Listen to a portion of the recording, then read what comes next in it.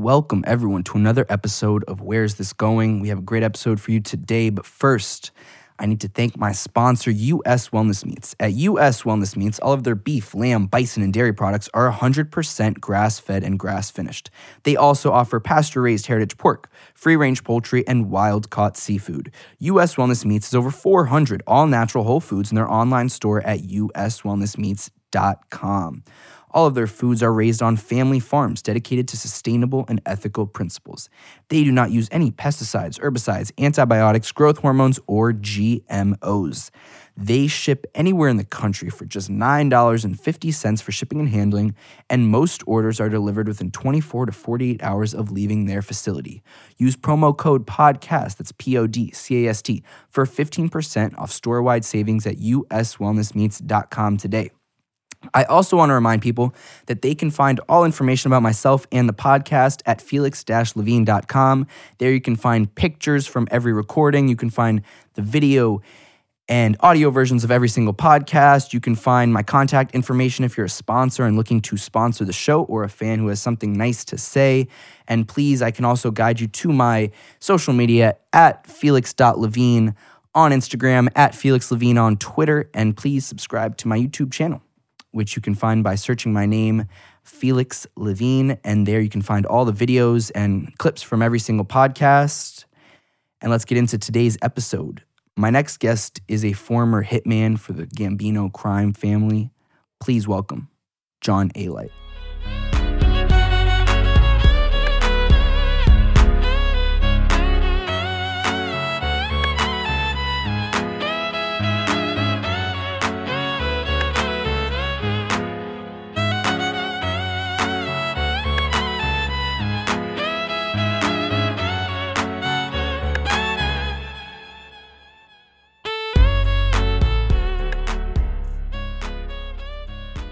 And we're live.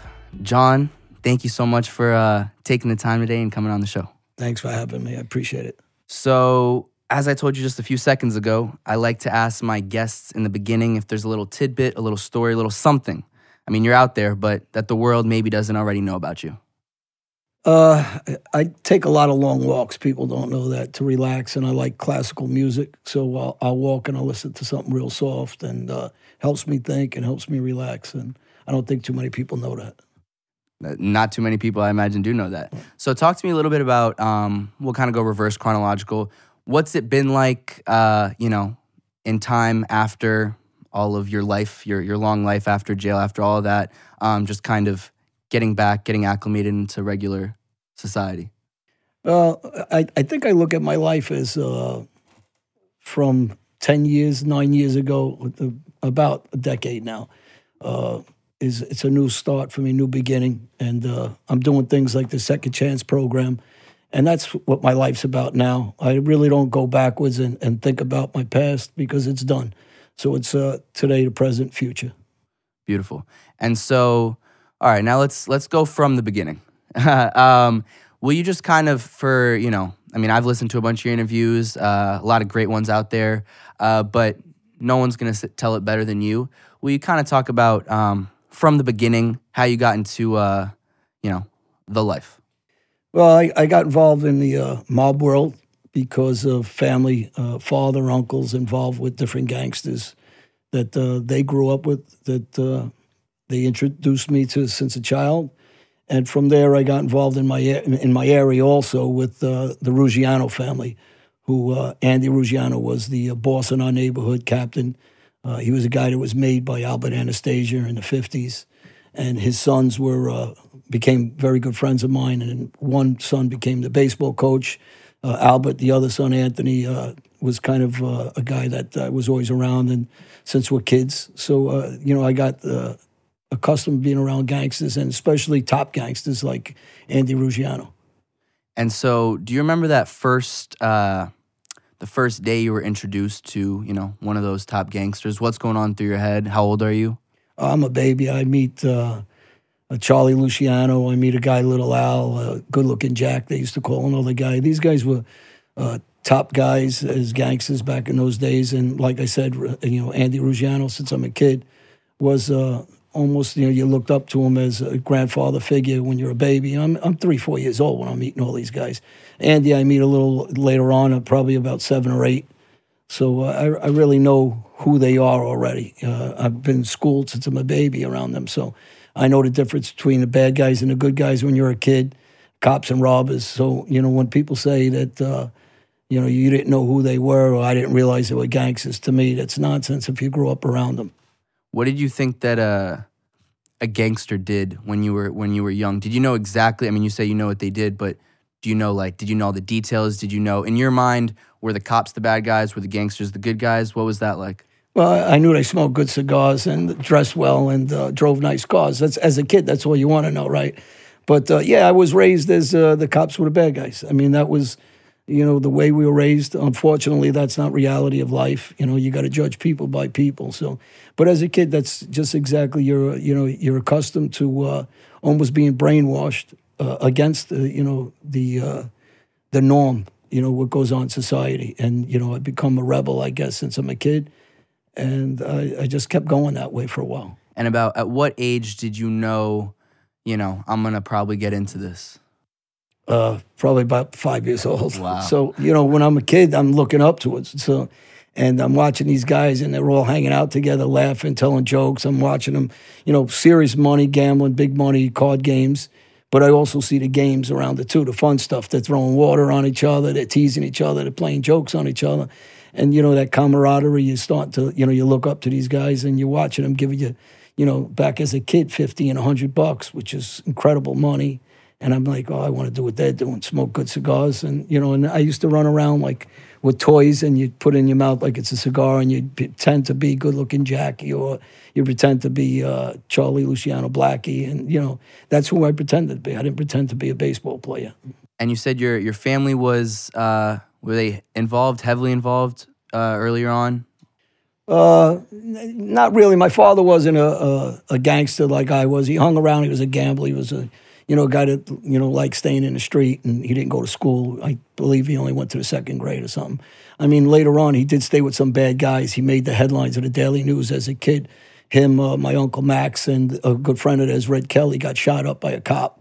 And it was the front page of the New York Daily News. So, I mean, he wasn't small time either at the same time, but he wasn't a shooter like me that I became. Did he ever try to make sure that you wouldn't get into that life, or he was like, he can get into it? No, he definitely didn't want me in the life, but he also had me around them. So it was too late for me. I couldn't be who my father was. My father was just a regular nice guy, a boxer. He was in the gym all the time. He was in the Navy. He was a fighter in the Navy. And he thought I could separate the street fighting and the shooting like he did to just gambling and, being a boxer in a ring.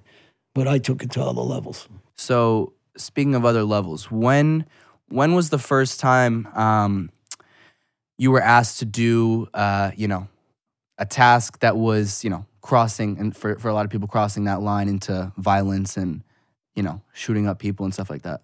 The first time, I guess, was collecting money as a kid, 14, 15 years old, for Louis Gaddy, who was a Lucchese soldier. And his brother was also a soldier, and his daughter was my girlfriend as a young kid, 10 years old. So they would ask me to do certain things for them. And it stepped up from just collecting and, dropping off slips to, can you go threaten this guy? Can you go? And then it became, can you hit this guy? Can you take a couple of your friends? Can you baseball bat this guy? And, I started doing those things for them. And where did that, in your mind, was that, did you ever fear, going to collect the money and then, hitting those guys, baseball bats, shooting? Was there ever a fear, or was it just, this is business? Nah, there was no fear. It was, you kind of wanted to prove yourself, and you did it just like you would do any other task, I guess. And, somebody doing homework at school, it was, to me, that was my homework, and I was going to make sure I did it. What did you feel like you had to prove? I just wanted to be who these guys were. It's not really proving anything to, to yourself. You're proving to them you can be just like them, or what you set in your mind you think they are. And what was it about that appealed perhaps the most? Was it just the money, the cars, the everything like that? Or was it also perhaps the fame, perhaps the respect? Nah, as you're a kid, you don't even think about the fame part. You just think about the the money, and you think about the pull you have in the area as far as what you want or what you need, or you want a car or you need a favor. If you want to get a car, he'll send you to somebody that was in the car business, and they'll make sure you get you a good deal, and you're not going to pay the price that an average guy is going to pay. So, and just a little background, what neighborhood was it that you grew up in? I grew up in Woodhaven. Okay. Woodhaven, Jamaica Avenue. Was on the border, and of East New York, Jamaica Avenue. But I ran those streets from, I guess, East New York, Brooklyn, Jamaica Avenue, all the way down to South Jamaica, where Supreme was, and those guys in the Supreme team, and McGriff, that is, and his nephew, Prince. And so then you're doing these tasks, and then how is this trust kind of building between you and the family and the bosses? Well, it was kind of an easy fit because I grew up around the Ruggianos, who were the sons were very easygoing, nice guys. They weren't typical. A lot of times you got mob guys or just anybody whose father's in a position. It doesn't even have to be that politically. Their kids have a little entitlement belief in themselves. Albert and Anthony weren't those type of guys. Their father really raised them as gentlemen and nice guys, and they didn't have that attitude. So I fit in with them because they know me since I'm a baby. They used to pick me up, put me on their shoulders. I was a small kid. They were, 4 and 6 or 7 years older than me. And, it was just a natural thing as a friend, true friendship, really. So that's interesting because I think there was one interview that I heard you talk about how, reflecting now, you realize there's not a lot of, and correct me if I'm wrong, not word for word, but that there was no true friendship in this life. And that maybe in the beginning, you, as you just said, you did feel like there was true friendship. Well, not to contradict myself or what you just said, but the true friendship was the Ruggianos because those were typical friends. Gotcha. They weren't relationships that you make in the mob world because the relationships you make in the mob world aren't true friends. They're just business friends. So that's what I mean by saying that. So when you meet a guy like Andy Ruggiano, he was a different guy. He was a different character. And he grew up in a true era of the mafia when Murder Incorporated and Albert Anastasio and Carlo Gambino, Neil Della Croce, some famous mob names were around. Andy was, what guys would say, a man's man, a tough guy, a true gangster. He lived for it, he breathed through it, but he also taught me things that didn't really exist later on in the mob world of loyalty and true friendship. And to this day, I'm still friends with the Ruggiano sons, with Albert and Anthony. So it's a different mindset. Would you say those were the only true friends that you had and still have over the course of your life in the mob? In the mob world, for the most part, I mean, I had a couple other guys who, that got out of the life, like Robert Engels and different guys that I stayed friends with over the years. And, we understand the streets from back then till now. But you got to remember, I was born in 1962, so it was a different era. And when you go into today's era, it's a completely different era because of technology, because of cameras, because of the violence in our era. In our era, a lot of my friends, true friends, are dead. And I can run through guys, dozens of them that were real good friends of mine that grew up in the same era as me, and they're dead. And maybe if they were alive, they would have stayed true friends. But they're all gone. So it's very difficult for me to say. Besides my regular friends that I went to play baseball with, or I went to school with as a kid, a lot of these guys, like the Jones boys and Peter Grimm and some of these guys or Richie Langston actually is one of these guys that I grew up since a kid, neighborhood guy, that helped me through changing my life. So I look through at these guys and I got a different respect for them. And I think there was also in another interview you said whatever it was that you were going to do, you had to be the best at it. Whether it was boxing, whether it was baseball, you just need to be the best. For you, when you started being the hitman for the Gottis, did you have to be the best at it? Was it that same kind of mindset? Yeah, I mean, I worked in a deli, right? And they asked me to clean the floor when I worked there. I wanted to make sure I cleaned it right. And people ask, why are you so obsessive? And it's because you're taking pride in what you're doing. So it doesn't matter if it's cleaning floors. It doesn't matter if you're serving McDonald's, if you work at McDonald's. Because I talk about this a lot. You got a lot of guys in jail that are cleaning toilets. They're washing floors. They're taking out garbage. But they wouldn't work at McDonald's when they're on the street. I just don't get that, mindset. If you're doing it in prison, why didn't all of us do it in the street? So, you got to change some of these young guys' minds and tell them, listen, working's work, so you should take pride in it. And if you're making a legitimate dollar, I should take pride in that. You don't have to get rich to be rich within your soul, and it means something to try to pass and convey that message. Yeah, and so okay, so now what was the first age that you were asked to put a hit on someone? I was young. I was about 19 years old, I guess. I just got stabbed up myself, and I went on a shooting. I think it was about 4 Jamaican guys. I was the driver. I wasn't the actual shooter. And will you describe that mindset being 19 years old, even if you're the driver, of like, do you fear your life? I mean, you mentioned that you had just had gotten stabbed. Yeah, I was stabbed, baseball batted, and hit by a car. So my mindset is it's kind of, I'm already in this life. I've already watched other people get killed. Growing up as a kid, I grew up in a bad neighborhood. So, our neighborhood was, you're watching guys constantly getting baseball batted or stabbed up or, just natural deaths in our neighborhood, which natural deaths is ODing from shooting up or taking pills or drugs. So I've seen a lot of death already at that time. And I seen some of my friends a couple steps ahead of me that are already killing guys. So this wasn't, to me to, go on my first hit was just a natural occurrence like anything else. I didn't really, take that as, people say, well, was that an extreme thing for you? Can you remember all the details? And I kind of thought the guys that were involved on that hit were going to be, because they were a little step ahead of me also. They were using guns already, this guy Johnny Gebbett. And I was surprised that they didn't have the courage to do what they were supposed to do. I just thought it was not. It was honestly, it was natural to me, and it wasn't a big deal at the time. And when I was finished with it, I was disappointed in the guys that were along with me on that hit. Did you ever fear death? Different types of death. Not from the street, not from a gun, not from fighting, but I feared it in heights. I don't like buildings. I didn't like to fly a lot. I mean, I fly a lot, but I don't like it. So I guess that question is also a two-way sword, I guess, because, there's certain things about it. I guess the way you're going to die, I choose to die in a way I want to die, in my mind. And the other part of dying a different way, I guess I fear it, yeah. Wow. Okay, so you say you were kind of disappointed in the way that they, carried themselves, yeah. And how did that kind of trigger then when you were asked to then put a hit on other people and do the shooting yourself? How did that change you, and how did you approach the first time that you were asked to do the killing yourself? Well, I think, and I've said this before, I think hurting somebody, killing somebody, you learn to take steps where you're not going to get caught. So the easy thing is to do the work, for me anyway. The hard part is to make sure you take steps that you're going to be successful in doing what you want to do. But I started understanding also, prior to that, I was relying on a team of guys to do that hit. After that situation, I only relied on myself.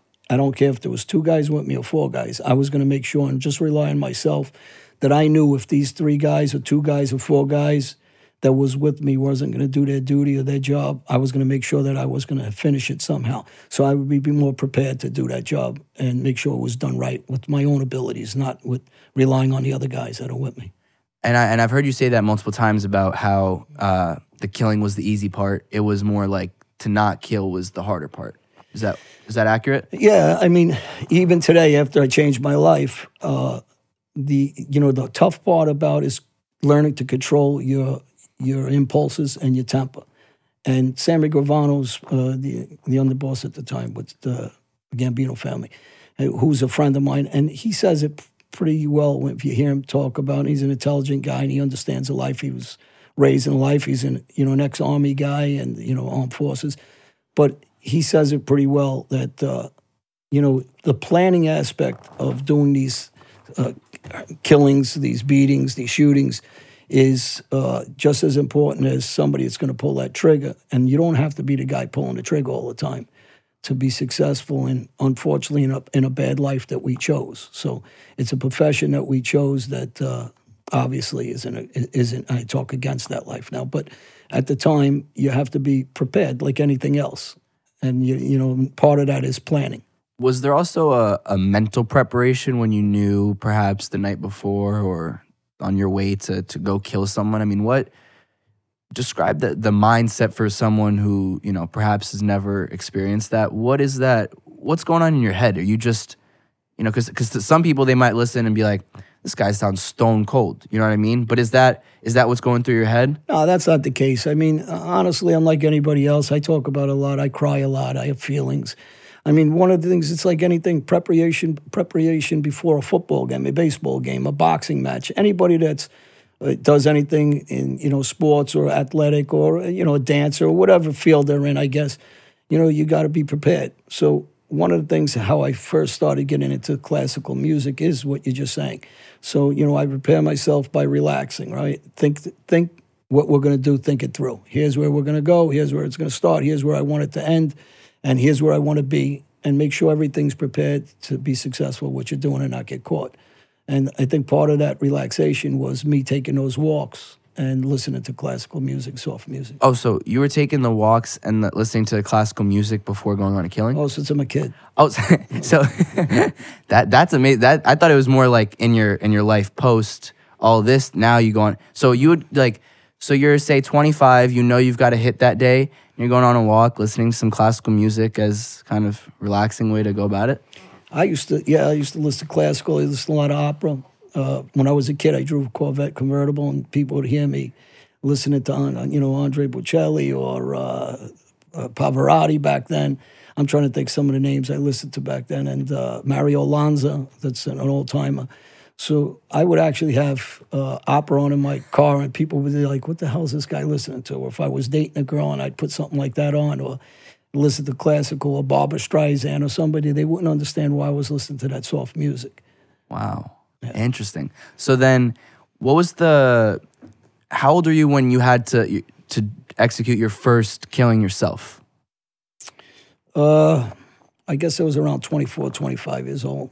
And do you remember that day? Do you remember what that was like for you? It was just a typical day because a friend of mine rang my doorbell and asked me if I'd take a ride with him. And I said, yeah. And we took a ride and we killed two guys over a drug business unrelated to me. And I was already shooting guys, so it wasn't a big deal to me if somebody lived or died at that time. And I know that sounds cold, but it was just part of what I did. So when he didn't say we're going to kill him, but I had a feeling that's what we were going to do. Did you ever have any emotions post killing someone? I mean, I don't know how, the details of whether you kill them and you leave, or if they're in front of you dead. Like, are there any emotions when you see someone dead in front of you? No, I don't think so. I think it's, you kind of mentally block it out. During one of the trials, one of the prosecutors asked me, what did I eat? And I was kind of weird, like, why is he asking me what I ate afterwards? Because I guess he was trying to show that I really didn't care. It was just normal business for me, and I ate right afterwards. So obviously it didn't bother me too much to be eating and remember what I'm eating. But that's not really the case. You kind of block it out. I think you have those emotions, but it's like anything else. You got, good guys that are trying to kill me. Maybe they would have been my friends if I would have met them in a different light, but I met them as my enemy. And it's either I got to kill them because they're going to kill one of our guys or one of our friends. Or I got to kill them because they're trying to kill me. So it's a survival thing at the same time. And if you're going to exist in this world, especially in the street, you have to be violent, you have to be good at what you're doing, and you have to be precise. And I learned to be those things. And I also am a guy that wants to be good at what I've done. Whether it's that and it's a negative way of living, I still wanted to be good at what I was doing. And how prepared, in your preparations, how did you guys go about, planning out what you guys were going to do? Does it take, days, months, weeks, or is it just kind of like, I know this guy's going to be here at this time, like, let's go? Well, over the years, I've met guys that did some things, and one of the killings was some mob guys. They weren't particularly great friends of mine. I met them in prison, and they were telling me about a hit they did, and they hit the wrong guy. I believe they hit the father or the son instead of the father, whatever.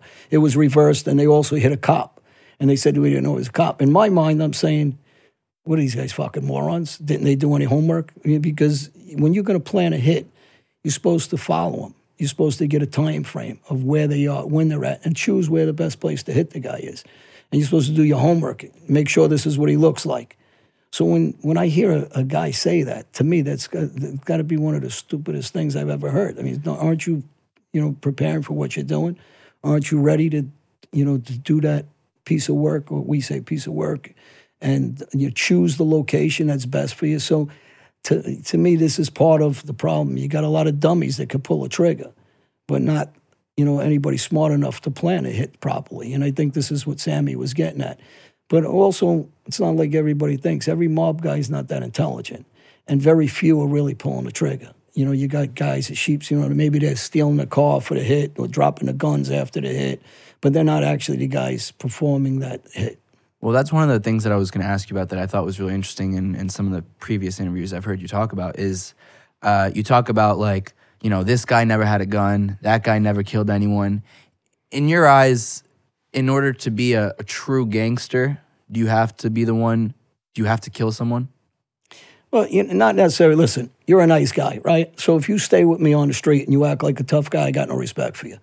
But if you act like a gentleman and you just, hanging out with me and you don't give that aura out to other people, I says, then you're a good guy. But when you act like you're a tough guy and you're not, I got a big problem with them. I got no respect for those guys. So that's what I'm really trying to get at. And, okay. Most of these guys are full of shit is what I'm getting at. There's a young kid I just put on. He just came home, Gene Borello. I just put him on. He's a cousin of the Ruggianos, and he stayed with a bunch of guys that are never used a gun, never did anything. And they say they're gangsters. To me, I look at them as glorified, drug dealers. They're selling some pot, they're selling some coke. They're running around like they're killers, and then they never broke an egg, never cracked an egg. So, I look at the kid Gene, and even though his life went in the wrong path at one time, and now he's back and he's trying to change his life. And that's what these programs like Second Chance are for, to, influence these guys that, listen, these guys are making all the money, and they never did anything, but yet they want you to do all the work. And then you're trying to change these kids', mindset that this is the wrong path. And hopefully they listen to what I say now, not what I did before. And so for you, who do you think are, and also yourself included, some of the biggest gangsters of all time in your eyes? Well, there's two things. There's a gangster, then there's a mobster, there's earners, So, certain guys are earners, but they're not thugs, they're not gangsters. And then there's guys that are gangsters and thugs that are also earners, and they're a little bit more intelligent. So they can run a company, can run business, they understand the unions, they understand the manipulation of the Machiavelli that goes on, a treachery of the streets. But the problem is most of them are dummies. And I can use an example for you because I don't really like. I'm listening to Pelosi today, the House Speaker. To me, she's so full of shit. She's a dummy. She's not too intelligent. She stutters over her words. And everything she talks about is hating on somebody else because she's inferior. So when you look at somebody and, she does a lot of talking, but like, Soleimani, the general that was just killed, somehow Pelosi made that about herself and political, and she didn't talk about the problem. The problem was this is a guy that was plotting, killing the United States soldiers, also trying to plot against the United States. So it's about that. It's not about her. It's not about politics. Somehow she's manipulated that situation, and she's talking about suppressing so many Iranians that hit the street and try to protest because they got no freedom. So, a woman can't even talk in their country. So when someone's talking about that guy losing his life, who gives a shit? He should lose his life. He's a terrorist. But, so when you're looking at her as a politician and people that don't know any better, well, listen and respect her. No, she's an imbecile, really. And just sitting down and listening to some of the sound bites of her speaking, or how arrogant she is when somebody asks her a question from the newsroom that she doesn't like answering. So it's the same with the mob. I'm going to relate it because there's a lot of gangsters are dummies, complete imbeciles. You talk to them for 2 seconds, you say, holy shit, I thought this guy was a gangster and he was intelligent. That's not true. There's 90% of them are really dummies, and 98% of them can't even earn $1 or shoot a gun. And there is that 2%, and that's why they shine out in the street world. And who do you think, in your eyes, was there anyone that, in terms of like hitmen or people who were, straight gangsters who were killing people that you looked up to? I mean, through the years, you look up to, I think most people know the names, Vito Genovese, Albert Anastasia, Costello, Carlo Gambino. I personally still, and a lot of people will say he's crazy. I think Paul Castellano was a good gangster. And people say, he was greedy, he was this. When someone brings the money he brought into the family, I says, and his own personal wealth, it brings power. Money brings power. So when someone says to me, well, it was a bad choice to make Paul Castellano a boss by Carlo, I don't agree. Carlo, I think, was very smart in what he did, bringing Paul in, because his underboss was Neil Della Croce, who was a gangster, who did understand things, who Paul did rely on. And they had a good working relationship. And Paul was a killer, not by his own hand, but he was a killer. He was a strong boss when he needed to be. Now, there's things that, guys like Sammy and, we're not going to agree on everything. He didn't have a lot of respect for Paul for different reasons because of what he did in his personal life and all that. To me, that's outside of the mob world. It's not our business, what he did personally. What is, to me, is what he did for the Gambino family and the relationships he built with other families. And I think still today, he's got to be recognized as one of the top bosses because of the money he brought in. But then you have guys like, obviously, I think I'm a big fan of, and because I grew up around him, is Andy Ruggiano. He was a tough guy. He was a gentleman. He was quiet. He raised his sons right. His personal family, his kids were good kids. And he was good to us, and he didn't have an ego. So when I look at guys like Sammy Gravano, and I say I like him, they say, why do you like the guy? Because he didn't have an ego. And when people say, well, he killed this, he did this, and, one of my last interviews, they asked me that. I'm saying, listen, we're in business running a corporation like any other business. Part of our business is murder, unfortunately. It's just part of our life. And it's not about being a serial killer or not killing or killing too much. Nobody just kills. I mean, we all may sneak a murder here or there without the permission. But overall, the work that we're doing, 99% of it is being approved. I said, we're just not randomly doing what we want, or it's not an organization, right? Then it's just a bunch of cowboys running around, and that's not the history of the mafia. We all know that. Do you feel like you can be a good guy and also be a murderer at the same time? I tried to be my whole life, and most people that know me outside of the mob world, and people say, well, you're pretty easygoing. I would never think you did this for a living, because they have the belief that the loudest guy in the room is the toughest guy, or they're watching a guy that's benching 400 pounds, and they think he's a tough guy. But that's what they use the gun for, right? Well, that's the same guy that's benching 400 pounds, can't step in a ring with a small fighter, somebody who's a welterweight. They'll knock them all over the ring. So I think that being a nice guy is, the ways you were raised. Do you have a good heart or you don't? It's one thing being a dummy and being abused, and there's another thing being a gentleman, but not putting up with no shit from anybody. So I try to be that guy that was a gentleman and not putting up with no shit from anybody. And I'm also curious. I mean, this almost sounds like I'm asking rhetorically, but I'm genuinely interested. When, are you able to go about, business and killing people, and then are you able to kind of sleep at night and have no issues and just feel okay with yourself mentally? You said you cry, you have the emotions, but were there ever nights that, it's restless and you wonder, is this the right life for me? Is this all okay? It's funny that you say, is there nights? Most of my nights are restless, now and before. What do you think about all of your past? I think subconsciously, no matter what I know I think of, you must think of it, because it's not normal to be almost at war since you're a kid. Right. Since I'm, a little kid, since I'm 14 or younger than that, I've watched death everywhere, right? Whether it's, my neighborhood, we nicknamed it Death Haven for a reason.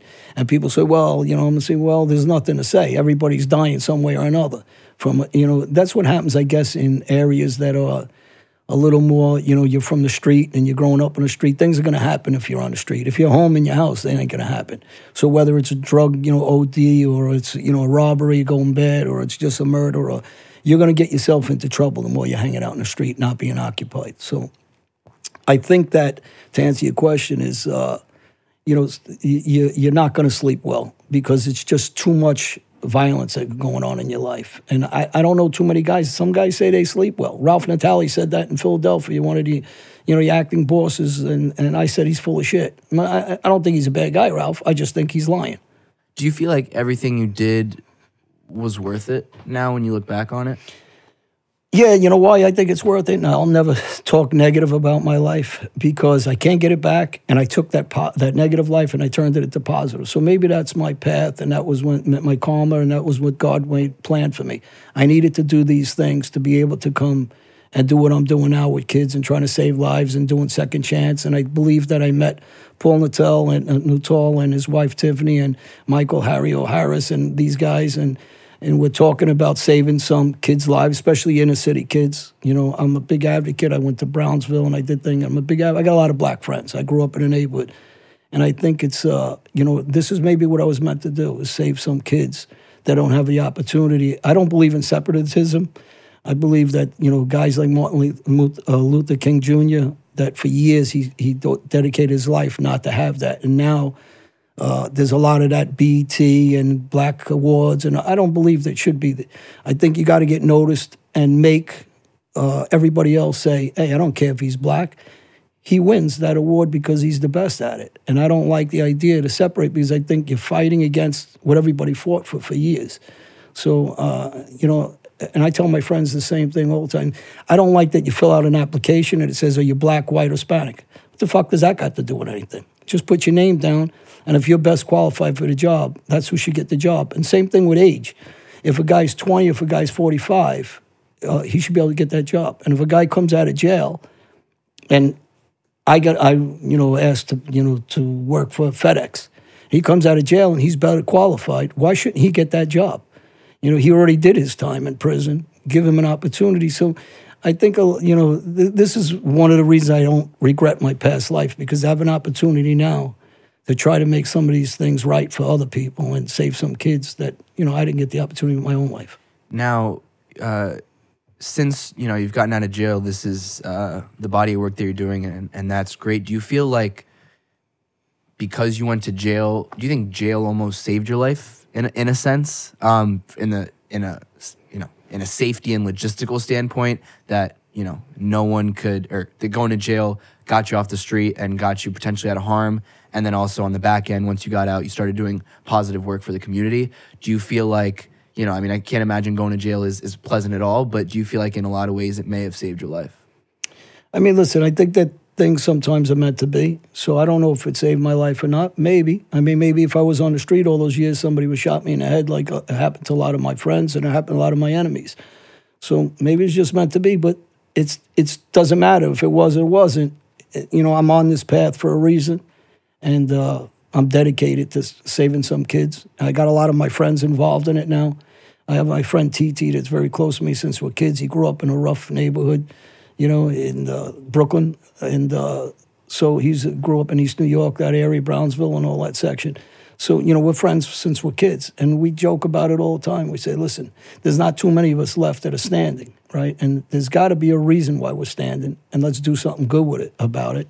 And, hopefully save some of those kids that maybe they're going to be who we were years ago, and they don't make it. I have friends that they never found their bodies. I have friends that they found chopped up. I have, enemies that I killed. And like I said, some of them I really regret, and some of them I say, what happens if we would have met in a different way like me and you met?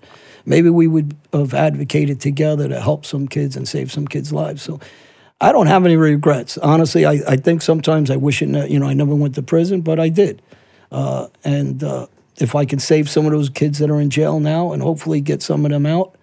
And, I've said this over and over. I was a drug dealer. I was a killer. I was a thief. I was a gangster. I did it for monetary reasons. You got guys going to jail that are drug dealers because they're not really drug dealers. And Michael used this, Harry O'Harris used this. He said, I chose to sell drugs. But you got kids that are drug addicts that are only out there hustling and robbing so they can get high. It needs to be recognized for what it is. They weren't me that wanted to be a criminal. These are just guys trying to get high.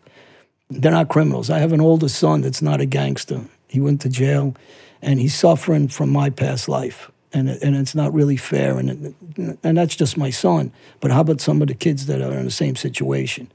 That, they need better opportunities, and the opportunities of racism that needs to go away, and not the rhetoric bullshit about Black Lives Matter, because that's bullshit. because every time a cop gets into a shooting, whether it's good or bad, and kills a black kid, everybody's out in arms and running all over the street and all over the TV, and all the politicians are running around, whether they're white or black, with their bullshit, or Nancy Pelosi's of the media. But we're from the street. We know bullshit when we see it, right? So when another black kid's killing another black kid, where is everybody? Because that's really a ton of those murders. What a cop does is, right or wrong, is a 0% of really what's going on. So why isn't anybody helping these inner cities? I mean, really helping them. So I don't want to hear about Nancy Pelosi when she lives in a mansion in San Francisco when everybody else is living on the street. There's needles all over her neighborhood. She can't clean that up. So, stop bullshitting us. We're not, politicians.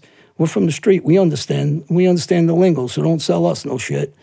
And that's really the message, Let's really do something instead of just talking about something. And I just want to bring you back really quick on something you said about drug dealing. During your height of, drug dealing and all of the activities you were taking part in, do you know how much money you were making, or how much you were bringing in? What was everybody always asks that prime question. Listen, we made so much money, who knows? But I gave figures, and somebody just asked me again, is it $1 million? Was that gross? Was that net? I go, listen, one of the smallest drug deals I had working for me, and he said it in his own words on a show. He did GQ with me, Stevie Newell. We were friends, we were enemies, and we're friends again. And I like him a lot. And he was talking about how he watched captains and different guys answering to me, and I later on shot him, and he went against me during the court, trials, and then he's back for me. But one thing we did talk about is the money he made. He was making $15,000, $20,000 cash back in the 80s.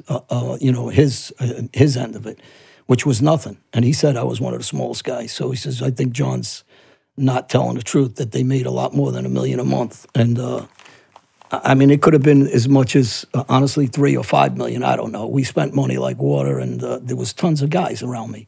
I had my own guys. I had a good 20, 25 guys. I had 15 real close to me, and they're sending out packages for me, a couple of keys, depending on the guy. One guy 5 keys, another guy 3. Then they got an army of guys around them. They got guys under them. So really, I mean, there's hundreds of guys that are answering to me. And then I'm answering to, obviously the hierarchy of the Gambino family. So, you're talking about tons of guys out there. What do we really make? And who knows? I mean, that number is just astronomical. And the way we lived was just spending money like it was water, champagne every day, Cristal. We're in a club 5 days a week. And we're gambling like crazy. We're traveling like crazy. We're buying cars like crazy, homes.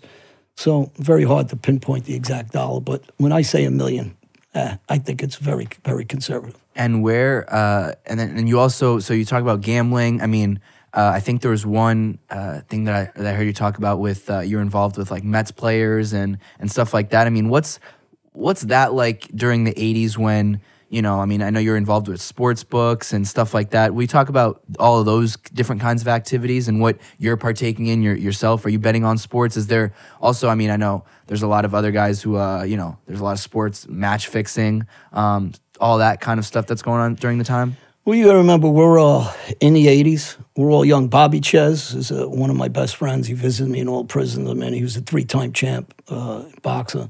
And, you got guys like him that are staying with me. You got Joe Klecko from the New York Jets at the time, Gastineau Jets. You got the New York Mets all staying. We're all staying at Channel 80. We're pulling up with boats, cigarette boats. We're all making money. They're young kids. We're young. And we're all having a good time. We're drinking champagne, dancing, doing drugs. And, I grew up in a gambling family. My uncle was Blackie's partner in a 3-card Monte game in the Bronx, making millions. He used to joke about he was making more money than Reggie Jackson back then. So you understand the quality of money we're making, the type of money. And my whole family's bookmakers, gamblers, but I wasn't a gambler. I was a bookmaker. And just recently I opened up a consulting firm called AlightSports.com. I saw that online. And and the reason, because I became an expert in the gambling business over the years. I made millions in it over the years. I was, running books all over for 30 years. And I decided to open this consulting firm with my partner, Peter, and he's from Colorado.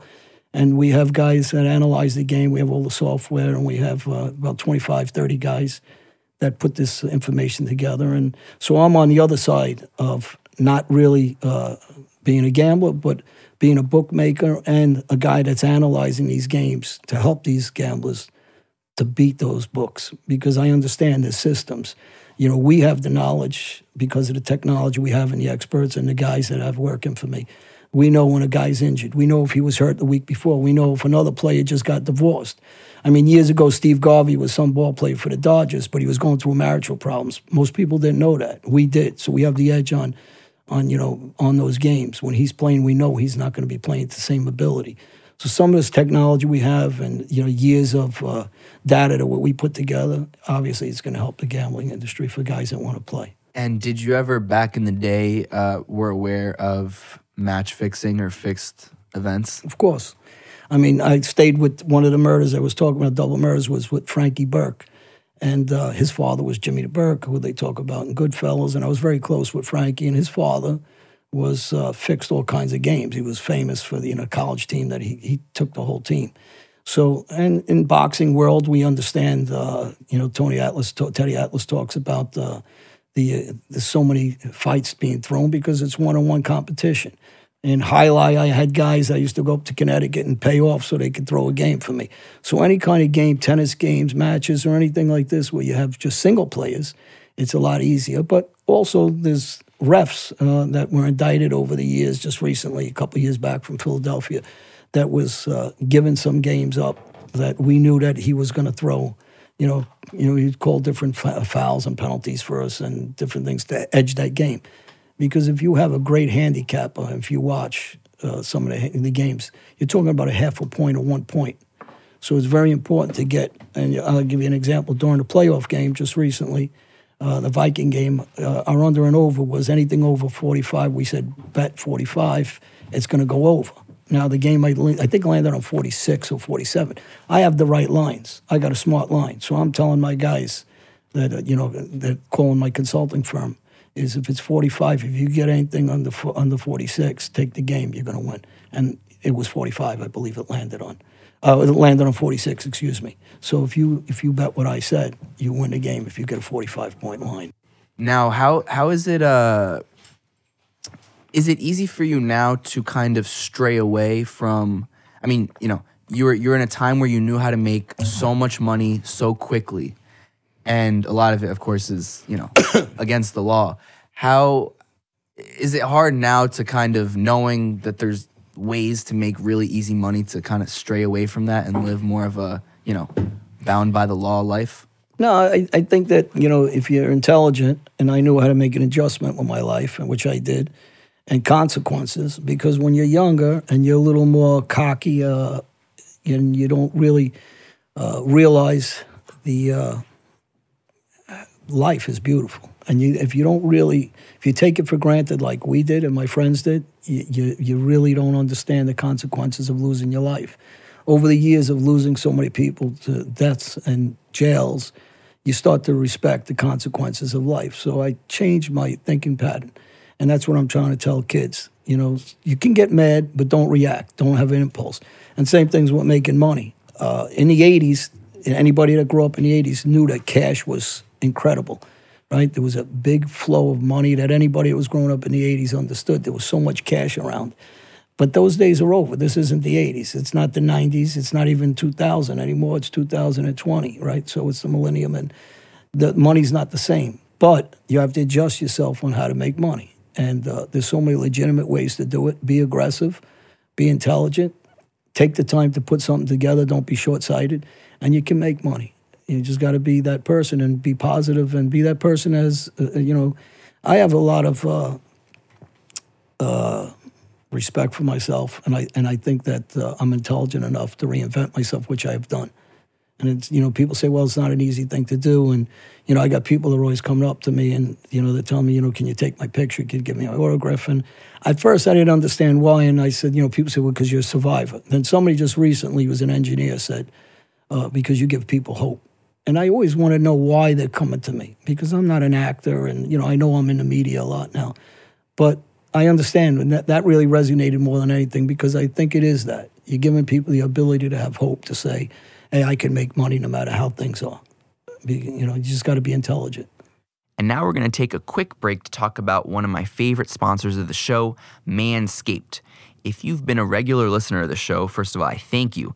But second of all, you have definitely heard me talk about Manscaped quite often.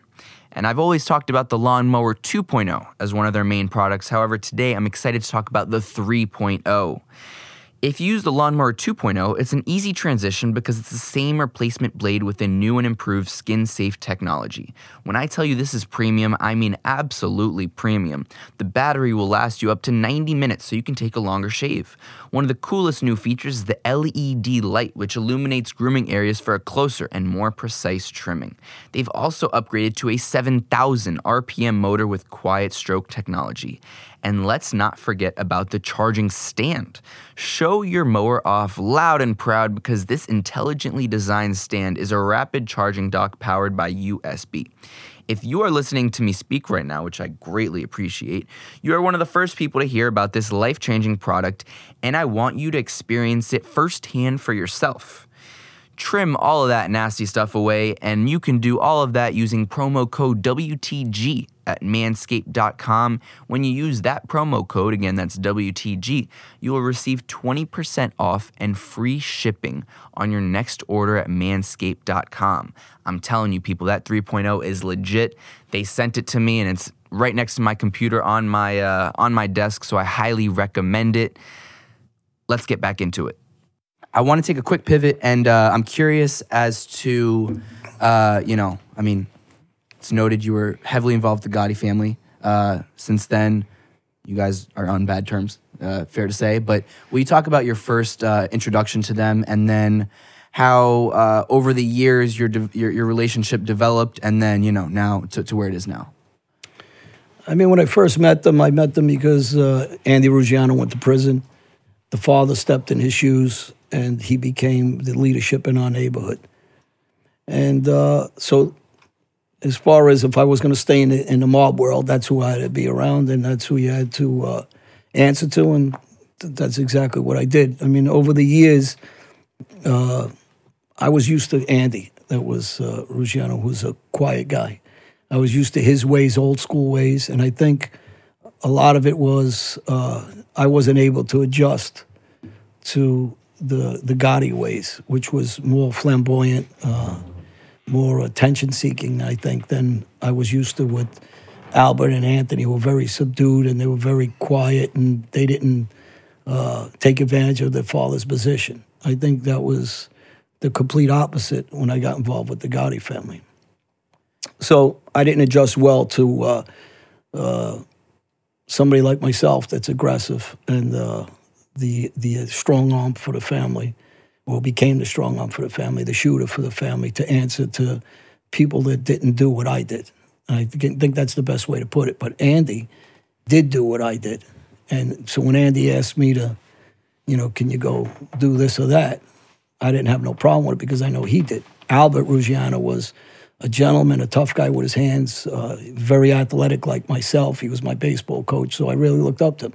Anthony, on the same token, was just a gentleman. So when I was around with them, they were very, they liked to laugh, they liked to have fun. They didn't bullshit. We all got high. I'm not saying anybody was junkies, but it was part of the street. We all recreationally, fooled around. But we were all honest about what we did. And that's why I think when we try to teach kids, they'll see the honesty of it, because this is the street. The Gottis, on the other hand, were doing the same things the rest of us were, but blaming everybody else, say they didn't do it. So I kind of lost respect for them. And as the years went on, when Gotti went in and cooperated and did a 302, Queen of the Day, and I was in prison in Brazil, we weren't on good terms at all at that time. Actually, I was supposed to hit him, his uncle, and his brother-in-law prior to me taking off, and the hit got called off. But still, enemy or friend, and I have a lot of respect for some of my enemies. They're my enemies, but I respect them. I lost respect for Gotti's double standards of, it's okay to go in and speak to the FBI and make excuses. But when Willie Boy Johnson did it, it's a death sentence and he was killed for it. So there is no excuse. Either you cooperate, and he didn't, he cooperated, got caught cooperating later on by Jerry Capisci, the Daily News and the Post. And he tried to spin it with 3 different stories. And since then, after, he got caught cooperating. Yeah, later on, we had big falling outs with each other. Obviously, I didn't like him, and I didn't respect him because he still wasn't man enough to say, yeah, this is what I did, and, stand by it. That's what you did.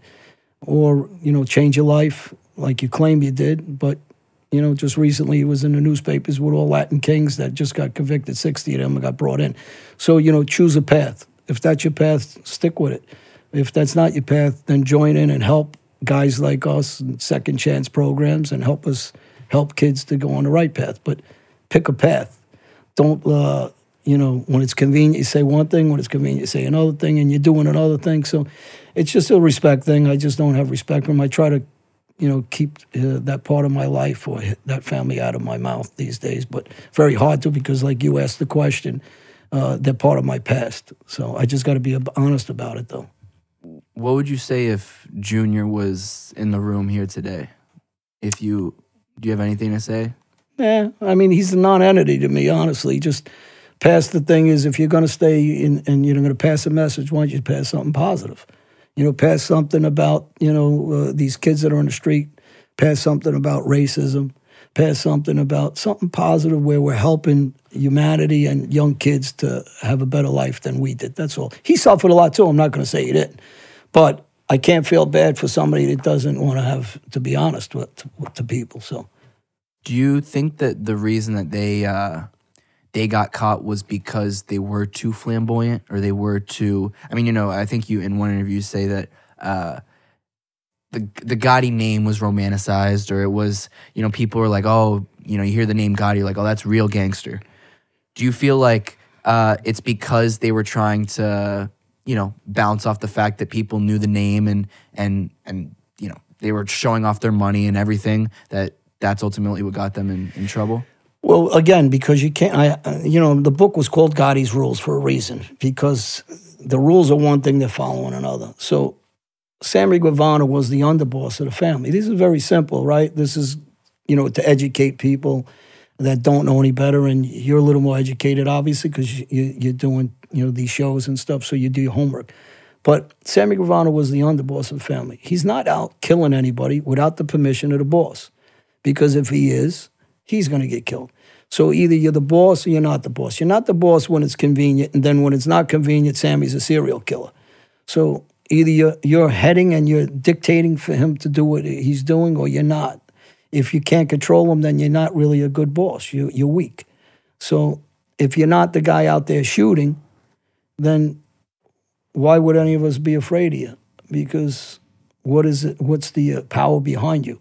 So obviously the power behind you is Sammy Guevara, Johnny Cornelia, Tony Roach Rampino, Willie Boy Johnson before he started, being an informant, and guys like them. And, myself as a younger guy, as I age. But we are the power behind that name. Without us, you don't have a name, because you're not out there doing the shooting yourself. Your son's not doing the shooting himself. You guys aren't earning. You weren't Paul Castellano. You didn't own any businesses. These are gamblers that don't pay your debt. So what should people really know about that family that impresses anybody that, besides just being very out there, flamboyant, and then when the trouble hits, you're pointing at all of us? Now, I have another question for you that I think is on a subject that I think is interesting. Are you fully Albanian? Yes. So what is that distinction and the relationship between more like the Albanian crew and the Italian mafia? Is there any resentment, any tension because of that? Or is there, and also how is your crew different from, the regular Italian mafia crew? Well, first off, Albania and Italy are next to each other. The countries kiss each other, and Greece is right there. So the Albanians do a lot of work for the Italians. In Italy, everybody knows that. The Albanians are known to be very violent. They work together hand in hand with the Italians. A lot of Italians move from Italy and they come over to Albania. It's almost a safe haven for them. And for me, as far as the Italian mafia, I have a lot of friends that still, and I have a lot of respect. And I have a lot of respect for the Gambino side of the Gambino family. I've said it over and over in interviews. I try to tell kids not to follow this life, but I do have respect for the Gambino family for what we said earlier. They don't run around like tough guys. They're not loud. They're very quiet. They're gentlemen. They're businessmen. And I look at them as, listen, that's your life path. You guys are men, whatever you're doing or not doing, it's your business. It's the other side that I don't like, the big mouths that aren't pulling the trigger and acting like they're pulling the trigger. Or these guys that are selling pot, coke, and pills and running around like gangsters with cigars in their mouth. They never cracked an egg. So you're just glorified drug dealers. You're not anything but that. And so the belief that, the Albanians get along very well with the Italians, it's not anything that people don't, a lot of my friends were Italian, actually. A lot of my old friends from the life, I still talk to people, ask me, well, I thought you don't like Italians. No, I didn't, never said that. I said that I'm Albanian, I'm proud to be Albanian. When someone says, well, is that like Italian? I said, no, that's like Albanian. I love to be Albanian. I'll never turn in a different side and say, was I raised around Italians? Yes. But, my kids are half Italian. That has nothing to do with who I am. Heritage, the blood that runs through these arms are Albanian. Both my parents were full Albanian. Now, will you also talk to me about that first time? What was the age that you first went to jail? I've been in and out of prison, but the first time I was ever locked up, probably around 16. Wow, okay. And then for a more serious and extended period of time, how old were you? I've been locked up for assaults and stuff like that. So, 19. Actually in California a couple times, I stabbed an off-duty police officer. I didn't know he was off-duty. He got into a fight early. He jumped a friend of mine that was, about 5 guys jumped him. I caught the guy later on, and I stabbed him, not knowing he was an off-duty cop. And you did time. So you did time in Brazil. Will you tell me, if you don't mind, first off, what's the difference between, or in your experience, being in jail in Brazil and the United States? Brazil's a different animal altogether. I mean, it's more of a concentration camp. There you don't know what's going to happen. Inmates are being raped by the guards. The inmates are being tortured.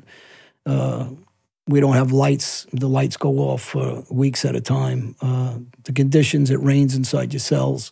Part of your cell, it rains and you have floods. You're sub-below, so the air quality is very bad. Anybody that has any kind of breathing problems, those people that were dying from asthma and stuff like that. There's riots on a constant basis. I mean, hundreds of guys got killed in my prison. The food quality is basically you might as well eat dog shit. There's bugs inside, rice and beans every day, 7 days a week.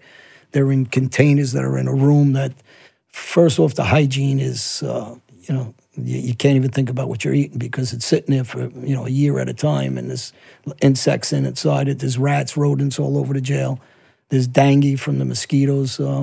So, we're brought outside at times naked, sitting in the sun at 120 degrees from 7 in the morning until it gets cold at night, shitting in one spot. They don't let us move during the shakedowns. We're locked in rooms, 500-600 guys, same thing. You got to shit and piss on the floors that we're all standing on. There is no seats. There's no, we're standing sometimes 15 hours during those shakedowns. No advocate groups were ever allowed in the prison I was in.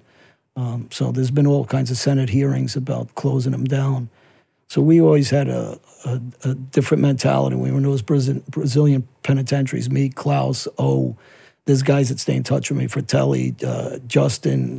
There's about 12 guys around the world, different countries. We were all in prison there. We stayed pretty tight with each other. And we had escape plans while we were there. A guy, Leo, from Argentina. Another guy, Camilo, from Portugal. Another guy, Max, from Italy. There was a lot of us that stayed in touch, and those jails are constant, escape plans and, ways to try to survive the killings, the tortures. There's guns inside the jails, there's machetes, and there's death run rampant there in every which way. So you can't even compare that to the States. And how long did you stay in those Brazilian jails? 2.5 years. Wow. Yeah. And was there ever a time, I could imagine where if you have one particular, either worst story or time that you were very close to getting killed inside the jail? Did that ever happen? Yeah, the guys were talking about how I was really a big problem for the warden. The warden ended up killing he became the assistant warden. They were bringing a new warden in. One warden got killed while we were there. The second one came in.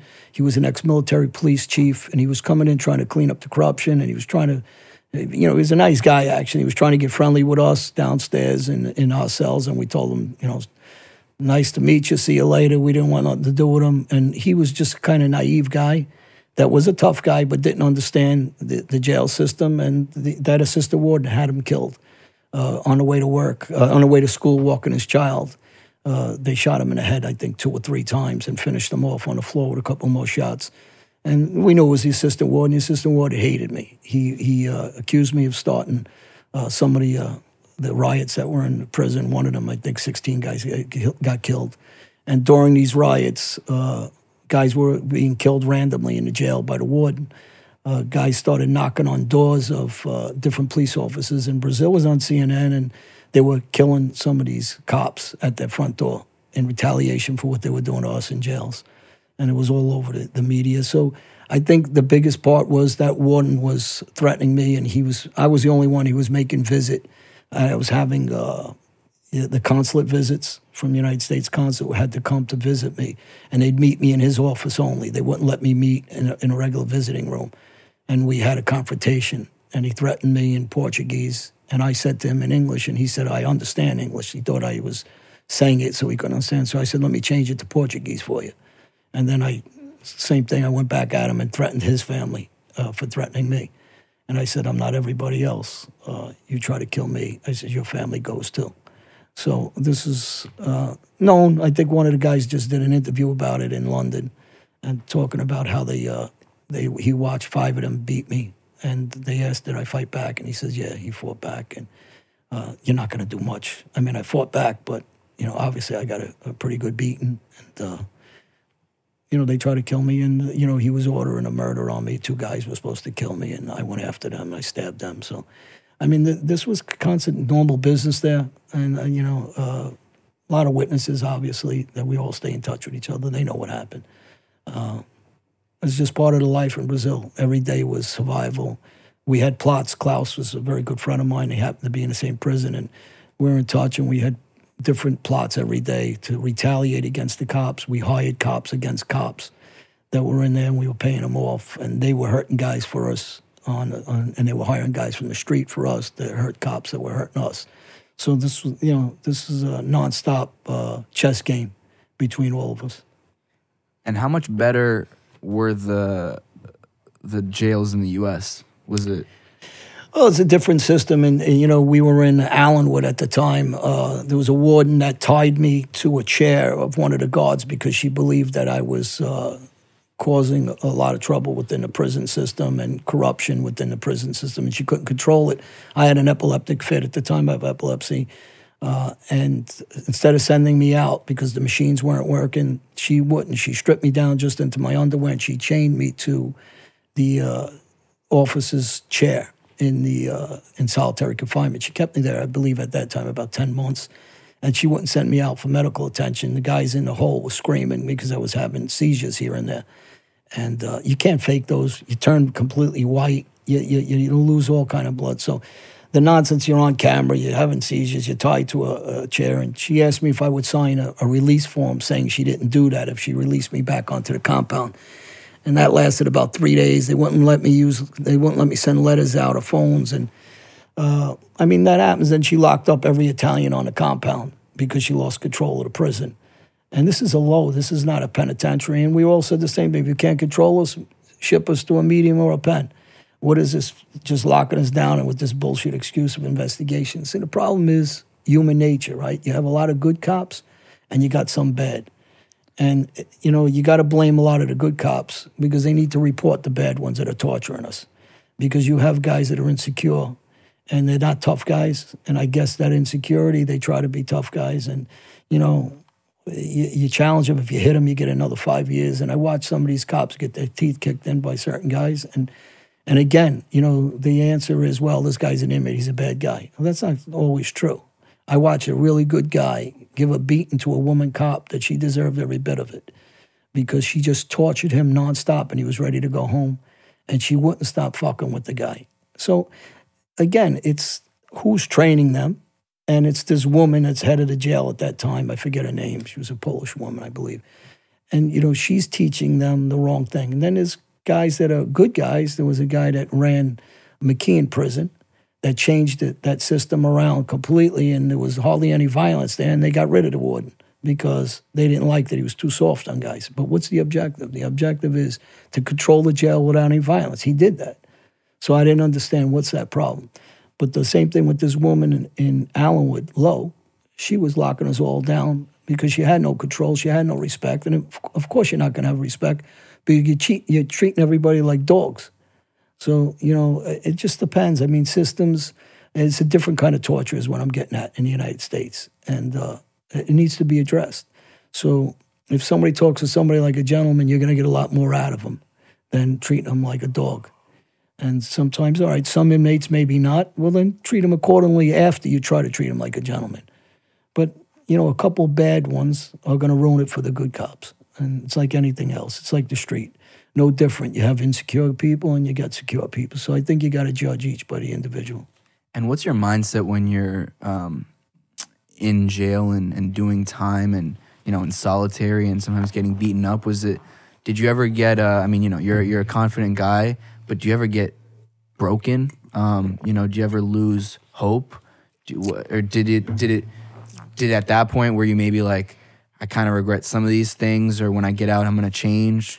Well, the problem is when you're in there, and everybody says they're going to change. Everybody finds religion, not everybody, but you know what I mean, a good majority of guys, because you're suffering. Right. And then your memory forgets real quick, short-term memory of what happened to you. But yeah, when you're in there, there's times when I thought I was really weak, and I said, man, I'm not as strong as I thought. You question yourself, and you feel like you're broken in a lot of ways. And then the next day you wake up and you dust yourself off and you're back at it again, and you're strong. I mean, listen, the repetitiveness of solitary confinement, especially when you don't get books and radios and commissary, is torturous, because every morning and the next day you're looking forward to exactly what you're looking for, nothing. Just time standing still, no way to occupy yourself besides doing some push-ups, running in place. But you can't do that for 24 hours. You can do that for 3 maybe, 4 if it's a lot, and then what?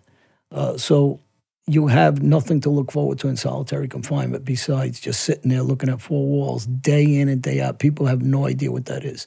And I've said over and over again, part of training for these officers that work solitary confinement stints is they should have to be in there for a month. And they know they're getting out in 30 days, but give them 30 days so they understand what it is when they're in there, when an inmate's in there, what it is to ask for toilet paper to wipe your ass after you shit and they don't want to give it to you.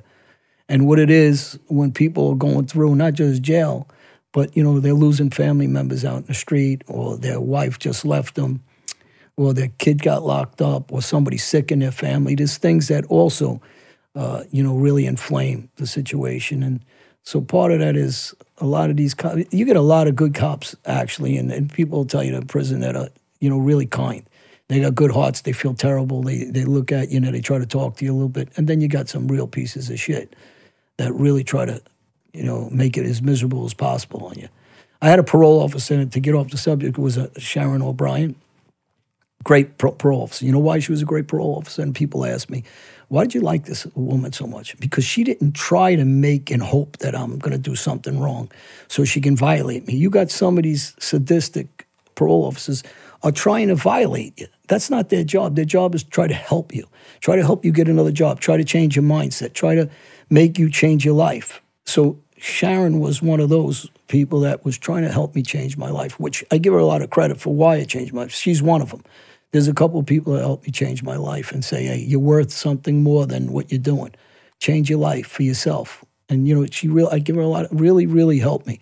And then you have other parole officers that all they're doing is going out of their way trying to catch the guy doing something wrong, and so they can violate him, or trying to find something, not even catch him, find something maybe they're not even doing to violate him.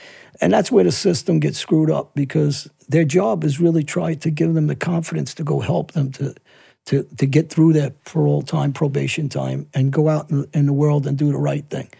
And instead of that mentality of let's try to put them back in jail, and that's a big problem. What's going on in the United States? I think with some of the stuff with jail became such a business that they're trying to go out of the way to violate some of these young kids, and some of these young kids need somebody to support them. And if you have the right person support, maybe they'll change their lives too. Did you ever, in your time in jail, think about perhaps some of the people that you killed, some of them that their families? I mean, I know you talked in one interview about reaching out to families when you got out of perhaps people you killed. I mean, even today, do you still think about those people? What's that like for you now? I did something that said, yes, I did. And I said, yes, I did this. Yes, I did that. I remember that. One of my last interviews, he got very famous. But yes, I did. I reached out to people constantly that I hurt or shot or stabbed, or some of their family members I killed. And, I have so many people that I hurt in that life. I mean, hundreds. I mean, what... That, go ahead. Sorry. I know in that interview that you're talking about, I think you estimated like beating people with baseball bats, maybe over 100 people. I mean, and then in terms of like killings, you're not 100% sure. Will you just maybe estimate for people who didn't listen to that interview what we're talking about in terms of killings and beatings and stuff like that over your time? Killings, I'd say about 15. I'm not the shooter on all of them, maybe a little more than that. I mean, I got involved in a shooting with Angelo Castelli and Joey Dank. I didn't ever talk about that too much. I think it's in my next book, but Darkest Hour 2, I came out with another book coming out. And, I went in, they called me, they had trouble on Liberty and 111th Street, and I walked in, the guy threatened them. I put a pull stick across one guy's head. He hit me, and Angelo shot them both. And I don't know how he didn't shoot me, and I'm pretty sure they died for sure. I think the one kid died. So, it's hard to say because we don't stick around and say, is this guy dead? Me and Frankie killed 2 guys on my property. We killed some with the 4 Jamaicans, I believe. So, a couple of them died. So when someone says to me, well, I don't know. I mean, we're not sitting and sitting there getting their name and number and who are they and did they definitely die? And we didn't care if they did or didn't at the time. We're on my property when I shot the 3 guys, and I know I executed the one for sure. I think the second died, and I don't know what happened to the third, but we were just talking about that. And there was regular guys that were involved with me in that, cleaning it up, getting rid of guns, and who knows? We don't, you're not sitting, so it's really hard to say, I shot this guy TT in the head, and this other TT, not my friend TT, and he lived, and I shot another guy, and he died a month later. Did they charge me with the murder? Or I baseball batted 3 guys that were threatening my friend Joe, was a regular guy, and one guy went in a coma, and somebody told me he died. I don't know if he did or didn't. So where does that number really go? The point is, I did it. I shot everybody, and, like I said, yes, I did. I'm not trying to sugarcoat it.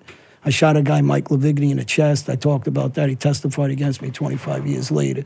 So, yeah, I mean, I didn't have qualms if they live, die, shoot them in the head, not shoot them in the head. Some of these shootings, when I'm not the actual shooter, but there, some of them I am the shooter. I don't know. I mean, some of the conspiracies, Frankie Geeky, Ruggiano's brother-in-law, put his hands on Albert and Anthony's mother. So, I was involved in a plot of killing him, and Anthony was... obviously, it's his mother was involved in that murder. So, I mean, there's one after another. There's too many to really discuss. And during the time when the judge was sentencing me, she actually said, guy hurt too many people, stabbed too many people, shot too many people. It'll take us all day to sit here and go through it. Let's just say a certain amount of numbers over this. But, again, you're talking about a 30-year career of what I'm doing. It ain't that much like everybody thinks over 30. For being a violent guy and a strong arm or whatever word you want to use, professional killer for our family is really not a lot of guys because I'm doing it day in and day out for 30 years.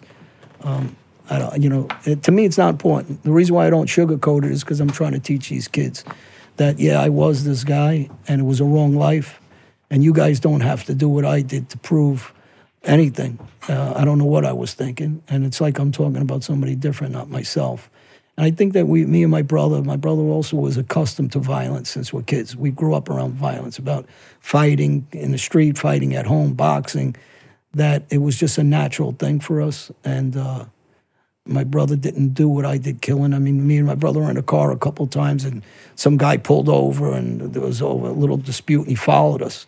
Well, he made a mistake. He jumped out of the car with a bat or a pipe. I forget which one it was. And me and my brother, this is in Jersey, and we pulled over, and we took the bat off him and clobbered him to death. I don't know what happened to him either, because, once I start going, I didn't want to stop. And I said, well, if it was my brother alone and he could have batted him, who knows what would happen. So when me and my brother got the bat, that was it for the guy. But, the point is the violence was a normal pattern for me, and it wasn't because I lost control of myself. I was always pretty controlled.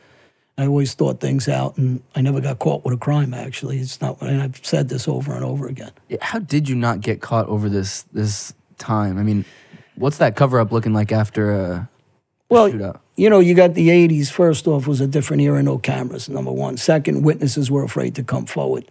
I shot a guy in the Hamptons for Johnny Kinnick's son. They beat him up, and I pulled him over as a detective with Johnny Ruggiero, who drove. I haven't talked about that shooting, I believe. I shot another guy for Johnny Ruggiero at the swim club, and the guy that owned the club at the time, Fritzy, he's dead. He was a captain of Genevieve's family. He called me afterwards and joked about it. He says, I would have let you shoot him downstairs. You should just call me. Why'd you do it that way? I go, Fritz, I didn't know it was your joint. So, there's so many shootings I did that it just was a natural thing. And I think that, we just got to, I really don't know. I just think that being honest about it is what helps kids to understand what I'm saying, not to follow this because... And I had asked you about, I think I maybe interrupted you about your conversations with some of the families or some of the people that you did shoot. And I'm just curious about what those look like and how did you reach out, their reactions, all of that? Well, some of them were nice. Some of them I talked to. Some of them forgive me. Some of them were gangsters. Some of them and their family members tried to kill me. And there was one kid in particular, Andrew Forte. He wasn't a particularly tough kid. He was a drug dealer. I reached out to him. He told me to go fuck myself. And I am who I am still. And then I told him, I think it was through maybe one of the media, social media, Facebook. I said, go fuck yourself. You know what? I try to be a gentleman. But you ain't no innocent guy. I said, you're sitting here fucking selling rocks to everybody. That there's a lot of people who got sick over you, died over you, everything. So, I'm trying to change my life, be a nice guy. But on the other hand, if you don't accept my apology, I ain't losing no sleep over you. Go fuck yourself that we robbed you and beat you up a little bit. So actually, at the time when we beat him up and robbed him, I didn't want to do it. It was done. I actually asked them to kick me in the face so it looked like I was involved in the robbery. I didn't want to do it. But anyway, the point being, this guy is acting like I robbed a guy like he owned a supermarket and I robbed him. So I don't lose any sleep. I try to change my life and move forward. But since he didn't want to accept the apology, I did say to him, now go fuck yourself too. I tried and I really don't give a shit that you don't accept it. Now you say, and you've said in a couple other interviews as well that, you've changed your life, but you're still the same person. How different, in the sense that you're not killing people now, but how different are you? In what ways are you different? Well, I don't want to commit crimes anymore, and I want to make sure young kids that know me don't want to commit crimes or even think about committing crimes because I don't want them to suffer what I suffer, and I want them to enjoy their lives. Every day that you're not enjoying your life and you're in a prison, if we call the prison and ask guys, how is it? Guys that are always going to say, the positive ones, well, it's okay, it's fine. Because you have to say that so you can get through the time and you make it as easy as possible on yourself. But when you come home and me and you can go out after this is done and we can open your refrigerator, you can't do that in prison. Or you want to go lay down in your bed without a guard telling you, make your rack. Or, you got to go to the bathroom and, your cellmate saying you got to put a towel up and you got to ask, can you leave out of the room? Or on and on and on. Taking a shower and there's shit in the shower and people are jerking off in the shower and you got to step on that, so you got to wear shower slides. This is not life. And, we can fly and go to Fort Lauderdale and lay on the beach. They can't. So anybody that says, well, jail's not that bad, they're full of shit. Jail I'm not talking about the violence everybody lives with that part of it, but you can have violence on the street. I'm talking about your freedoms. The freedom to see your family, the freedom to see your kids, the freedom to see your wife, your freedom to have sex, get laid, the freedom to watch a movie is, it's not there when you're in prison, and that's not normal way of living, And you've been also open about having PTSD from all of this. Will you talk about what PTSD you've kind of faced and how and I know you go to therapy and you've been open about that as well, and how that still affects you on a daily basis, and how perhaps therapy, perhaps going on long walks, perhaps whatever it is you do to kind of help yourself, and how much of that post-traumatic stress is will maybe never go away. Well, it's post-traumatic stress disorder for people that don't know. I got a lot of friends that were in the forces, and My friend Lance, I brought him up recently. These guys seen a lot of action all over, and they have it, and there's ways to try to control it. I think it's from a lot of, obviously being involved with a lot of death, a lot of violence. You have that anxiety because if there's a problem with you, you're not trying to hurt anybody anymore, so you get that anxiety. Sometimes you stand and have a conversation, you get a little you get different symptoms, but you get a little lightheaded and a little, you feel like you got to hold on to something. It depends. Sometimes you can't have these conversations because you're not up to it, but you learn ways to try to control it. You don't particularly like if someone's going to try to screw with you. So you got to find ways to keep yourself calm, not to react the way you used to. And a lot of these guys that have PTSD and a lot of guys in armed forces stay in touch with me, send me messages from around the world or send me messages around here. And we talk and we relate, and I try to bring it to the forefront for guys to get help through therapy like I do. Yesterday I went to see my therapist because I was been having last couple of weeks a little rough time with stuff, and that's what also helps me to continue to to deal with it the way I want to deal with it now. Before I was embarrassed to say I went there. Now I tell everybody it's not the wrong way to go to it. Releases things. You also say that you don't have any regrets about it, and that you also say that if you say that you don't miss the life, you're lying. How do you in what ways perhaps do you miss it, and why would someone miss it? Is it the thrill that it's a different kind of thrill that you don't get anymore? What aspects do you miss? What aspects don't you miss? Well, you're going to obviously miss that kind of money, but there's other ways to make it. And then you're going to miss the fun that we used to have as a group. Constantly guys always, calling each other and taking off and doing whatever. And then you're going to miss the adrenaline. But I said there's other ways you can get adrenaline rushes. I think anybody from the streets to sports to any kind of activity like that, anything where you're endangering yourself, motorcycle, lacrosse, or car racing, I think those are just big adrenaline junkies. And you got to find ways to excite yourself. And I think, but you find different ways to excite yourself. And I think anybody that was in armed forces, as bad as it is, PTSD, that thrill after the shooting starts and after it's over is a high that, because you survived, right? Because you accomplished your mission, because of different things. Now you go back and you're all psyched up because you didn't die. You got through it. But on the other hand, you're going to relive it, even though you think you're not. Subconsciously, if you don't, relive it consciously, you're going to relive it. Do you maybe perhaps regret being as loyal as you were? In a way, I think I was a little, as street smart as I was naive too. I thought, my friends like the Joneses or Peter Graham or Michael Jacobs or Richie Langston, that these are true friends since we're kids and we look out for each other and there's a loyalty to them. And I thought when I was dealing with these street guys that I'd get the same loyalty, but you don't. If you're making them money, they're loyal. As soon as the money's gone, they're not. When you ask them with a handout after you did everything for them, will they put their hand out and help you? They won't. There's guys like Keith Pellegrino who I babysat him since he's a kid. He's not a tough guy. He didn't know how to make money. He was an ex-drug addict. And I did everything for him. Yet, as soon as things got a little thick, he ran away. And then yet, when I needed something, he was nowhere to be found. And then I found out he was involved and had the knowledge of our other friend getting killed.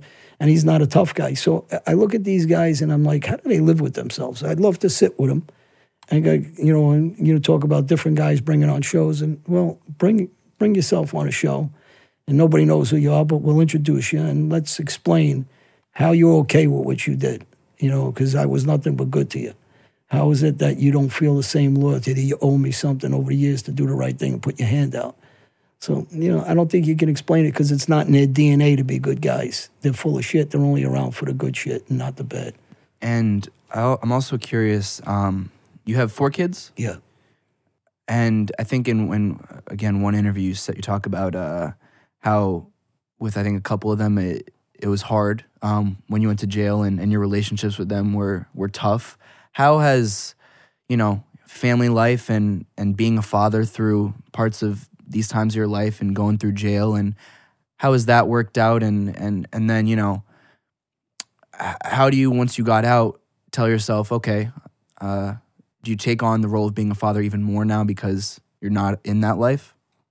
I think you're obviously going to have guilt because anybody that's in the street, I think we all have the same problem with our kids. It's a different generation. We were raised different with our fathers. It's a new generation. So I think there's some guilt on my end, and then there's animosity from the kids' end, and then there's some suffering on the kids' end because they're not accustomed to people trying to kill them like I am. I just take it as a natural stride. All through my life, nothing's changed for me. Guys always still want to kill me. So, I just nonchalant about it. Obviously I live a certain way, and I don't hide. I'm still in New York, New Jersey, Philadelphia area, and I just take it as part of my life. It has always been. But on my kids' end, it's not. It's a big deal to them, and they don't want to be gangsters. I don't want them to be gangsters. I don't want them to get in trouble. I don't want them to live like I did. So my kids are no different, I guess, than a lot of these other guys. Well, we'll talk about Gotti. I know he's had trouble with his kids over the years, and this is the part where I don't understand why he doesn't come forward and try to help some kids, and then just shut the fuck up about the name, the bullshit stuff, and try to help some kids and help your own kids. Because I know all of us have to have trouble with our kids that live this life. And, some of the guys I know, like TT or anybody else that had kids, if we're in jail in the street, how are those kids, living while we're away? Of course they're suffering in different ways because, the parents not there, and financially things are a struggle because you're going to lose everything when you go to prisons and jail, and as soon as they swoop in on you, everything's going to be gone. And I think it's very important that the guys and that's why I think guys like Michael, Harry O'Harris did 31 years actually. They understand it. So, when people say there's not guys like Michael in prison that are helping young guys, there are. There was guys that talked to me when I was in prison. I just wasn't ready to hear it yet. And it took Michael 31 years, and he's advocating for kids in prison and on the street from prison, which is commendable, right? Because you need guys and you need these kids to understand, hey, we were the real guys, really doing what we were doing, and we're telling you, don't do what we did. It's nothing but suffering. There's so many other things you can do. And, I feel bad because my oldest son suffered a lot from my life. And there's consequences that he's suffering today because of my life. And it seems like the groups that's supposed to be protecting him, I'm talking on law court system and the law enforcement side, nobody seems to care or doesn't want to really address the true facts. Like I said about Black Lives Matter. You could say that phrase. Sounds great, right? It's a cool phrase. But what's anybody really doing? I mean, I don't see anybody really doing anything. Let's go. I can take you to Brownsville. I'm going to show you kids all over the street. Nobody's helping. Let's really do something for them besides just tell that bullshit phrase. I can't stand that no one's really cares about them, You also mentioned that, there's still people that want to kill you. Do you feel, how do you live your life knowing that? And do you still feel like every day you're in danger? I mean, do you still have to look behind you? Do you, wherever you're going, do you feel that? Nah, I sit with my back to the door all the time. I go wherever I want to go. I mean, listen, when I lived a life, I always lived a certain way, and I'm not an idiot. I take, certain ways I live, and that hasn't changed from then till now, and it's never going to change. It's my life since I was active, not active. But it doesn't bother me, no, not at all. And then there are also, for the some people who say, oh, he got out, maybe didn't do enough time, this, that, the other thing.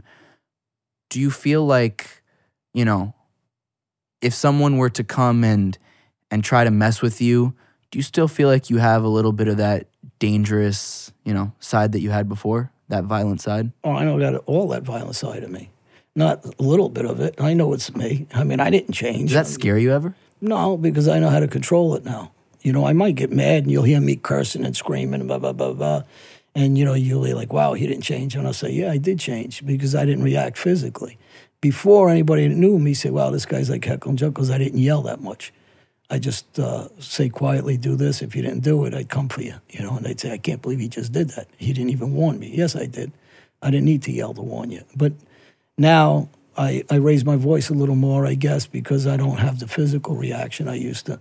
But I learned, when you exercise, it's not physical, it's also mental. So I think in jail, when I talk about positive time, I have a book out with Nick Christopher called Prison Rules, and we talk about positive time. Have faith, have a religion, stay in the music room, work out, but it's not for physical. Sometimes it's for mental. And same with Susan Pike. I did that book, Darkest Hour, and we talk about this. And George Anastasia talked about some things and God's rules. So some of these things are my life, and I try to convey it to the kids to understand that mental strength is more important than physical strength. To wrap things up, how do you hope to be remembered? I want to be remembered for what I'm doing today, not what I used to do, for what I'm trying to accomplish with the kids, racism, some of the positive things. I want to be not known for all the negative crap. Yes, I did shit, but yes, I did save kids' lives now, and that's what I want to be known for. There's a couple books you have out. Do you want to just quickly pitch them to people who can, and all, you know, I mean, we're going to have your website up. We're going to have johnalite.com. I mean, everything's going to be there, but if you just want to talk briefly to people. Well, I think the biggest things I'm doing now is Second Chance program, and that's real important for me because that's going to save kids' lives. The alitsports.com is helping people that are going to gamble legally or illegal. At least you have an edge with me. And Peter, my partner, out in Colorado. And my next book, Darkest Hour 2, I think is going to be a really great success because it talks not so much about, it talks about the mob, but it talks about all the violence I committed and where, and the running in the Brazilian penitentiaries and all that really gets into depth with that. So I think it's going to be a good And they book. can find all that on johnalite.com, yeah? Yeah, they can find that on my website. Beautiful. And my agent and David Nash from his website from London, great guy. John, it was an absolute pleasure to have you on my show. You know, it's weird when I start a show like this, you don't know really who's you're gonna have on. I mean, we were talking just before we started. You know, I have people like Christina Hutchinson. I'll have a UFC fighter. I'll have an artist. I'll have. I think she's a great interview, and I think she's a great person. And I say back to people that judge, like she said, well, fuck them if they don't like me. Exactly. I like the way she speaks and what she talks, and she's straight. Whatever she is who she is. So I like it. So it was a pleasure to have you on, sir, and I wish you all the best in this next life. Thank you. Thanks, I really man. appreciate it.